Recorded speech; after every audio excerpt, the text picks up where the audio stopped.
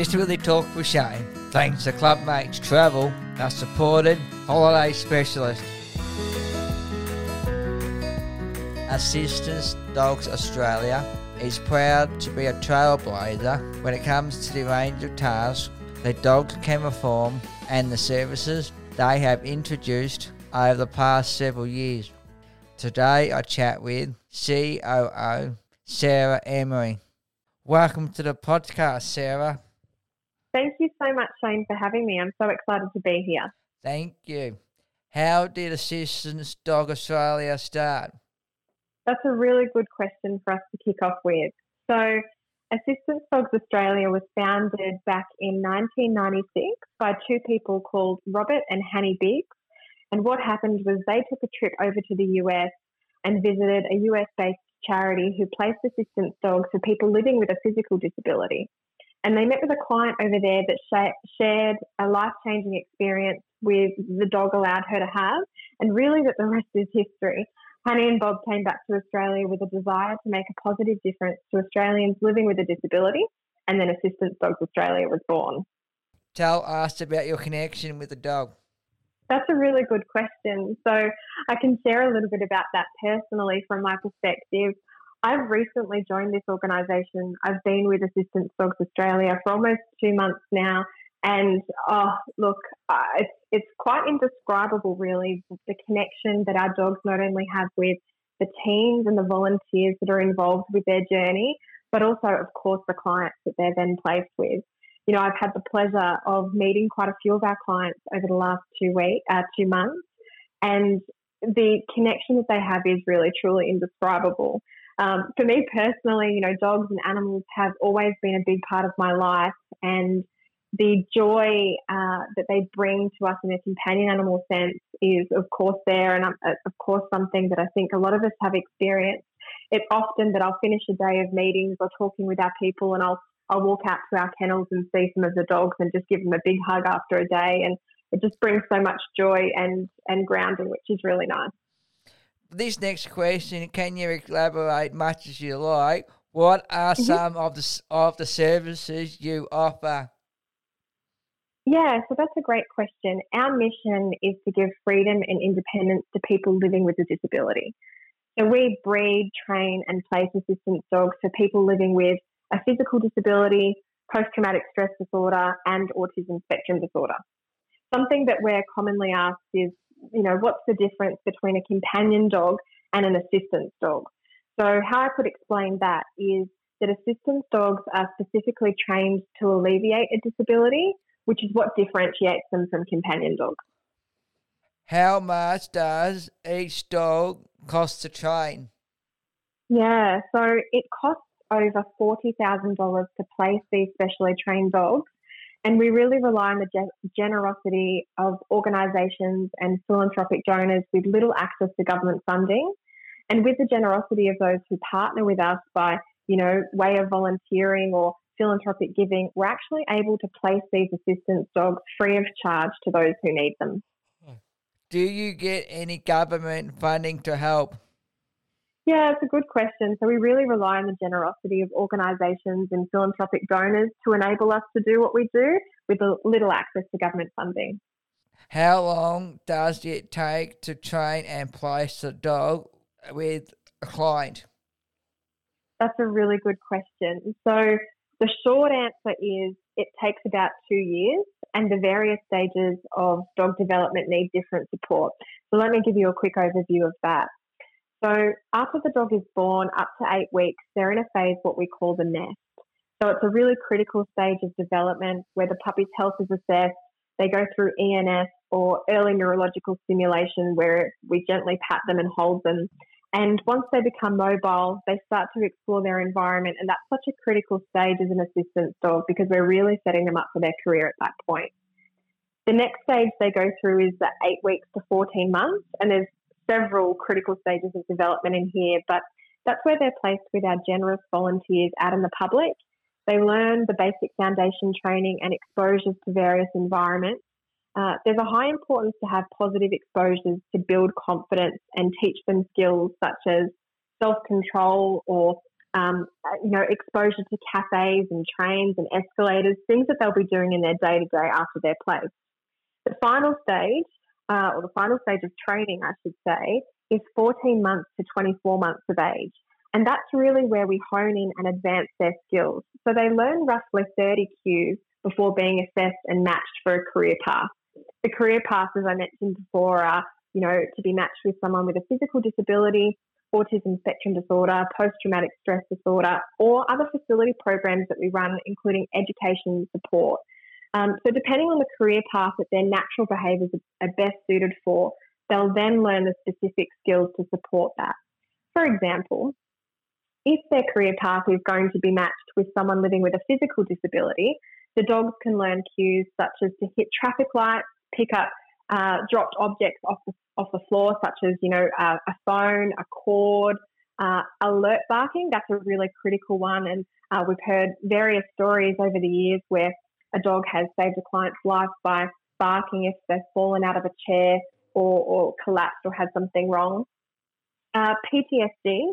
So they're specifically trained to alleviate moments of crisis that clients with PTSD might face, such as nudging them on the leg if they disassociate with the environment, grounding skills, or to co-regulate in high-stress environments. So what is co-regulation? It's really our natural intuitive ability to mirror the energy levels of the environment. So, someone walks through the door and they're really upbeat and excited. It's natural to, be upbeat and excited as you're experiencing and mirroring that. So dogs are in relaxed states in a lot of different environments to make sure that the clients that they're placed with can co-regulate to being relaxed with them. Clients who, experience ASD or autism, their dogs can really be used for a variety of things, such as to help support them with macro and micro motor skills.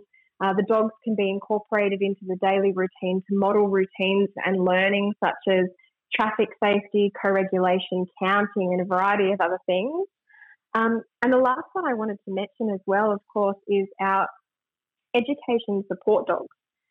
So the education support dogs support multiple students versus a single family. A key thing is they model quiet behaviours for times such as reading, and they get the engagement from the dog throughout. So one thing that these dogs do and support the kids with is the kid will be reading, a book to these dogs, and the dogs will be intently listening and present with them as they're reading. So it teaches confidence and engagement throughout, which is great.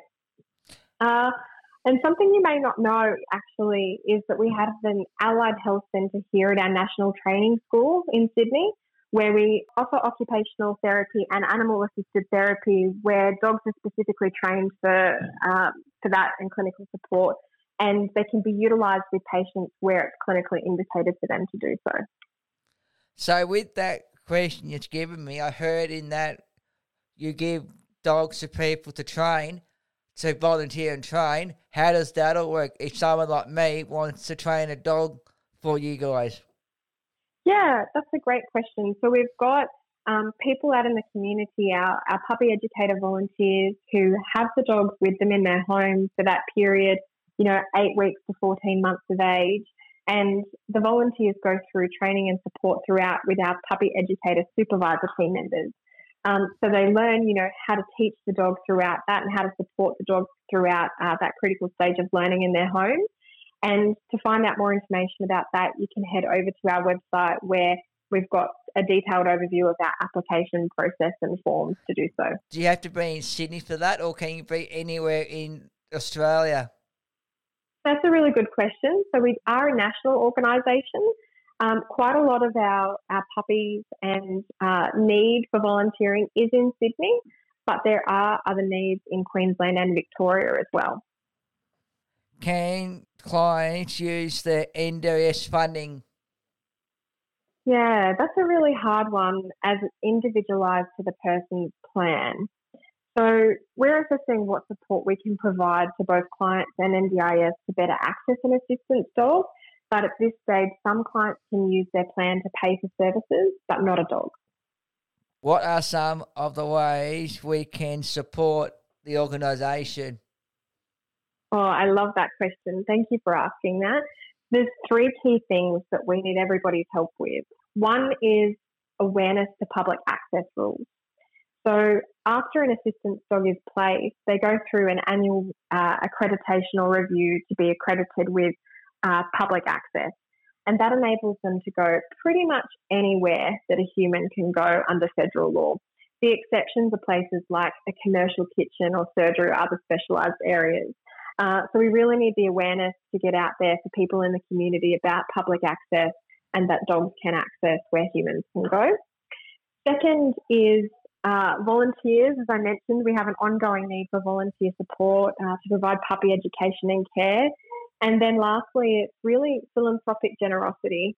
As I mentioned, our organisation really relies on the generosity of individuals and organisations. And if anyone's interested in partnering with us, they can head to our website, assistancedogs.org.au, to contact us and learn more. I've got one more question. I've got to add it earlier. Are we allowed to pat the dogs while they're on shift? Oh, I love that question. I'm so glad that you asked that, actually. I should have built that in as well. The short answer is no. So how I remember this, and when I started with the organisation, it was something that I had to remind myself of quite a bit, is when a dog has a jacket on, it means that they're working. And the training that we do throughout the dog's journey teaches them to be really focused and know that they're working once that jacket's on. So if you see somebody out in public with an assistance dog that has a jacket on, the best thing that you can do for them is to ignore them and not engage with the dog. If the dog has a jacket off or no jacket, that's when it's best to ask the handler or the person with them whether that dog can be pat. But I like to think of it as, work mode and no work mode. When the jacket's on, the dog's focused and working, and when it's not, the dog can be more relaxed and less focused, so therefore can be pat. And another question I want to ask you, what happens if the dogs don't make a assistance dog or something for that reason? Yeah, that's a really good question.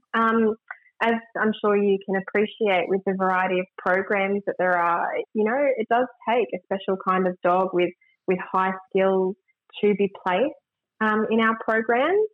And we really make sure that the dog is well supported through the whole journey of being placed with us. So from when it's born to when it goes through its puppy education phase to advanced training, to give them and set them up for the best success to be placed. If sometimes they can't be placed for whatever reason, we work with people in the community, often they're puppy educators who are volunteered with them to make sure that they have a loving home. How do we find out more? So to find out more, you can head over to our website, which is assistancedogs.org.au, or over to our Facebook page. And on our Facebook page, there's lots of cute puppy photos and pictures of the dogs that we place out in the community. Thanks very much, Sarah, for being on my podcast today.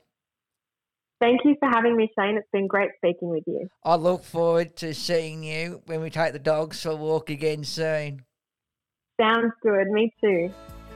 This has been another edition of Disability Talk with Shane. Thanks to Clubmates Travel, a supported holiday specialist. Like us on Facebook and follow us on Spotify.